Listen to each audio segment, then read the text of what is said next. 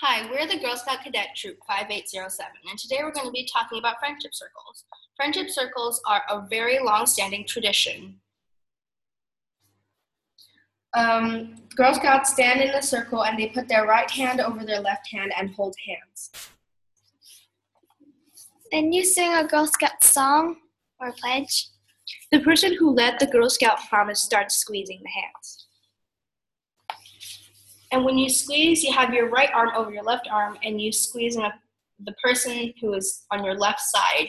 So the squeeze goes around in a clockwise direction. And after you squeeze, you put your right foot out into the circle to show that you have squeezed. These are the etiquettes of the friendship circle. Remember, don't squeeze too hard and be considerate. Don't step on somebody's foot.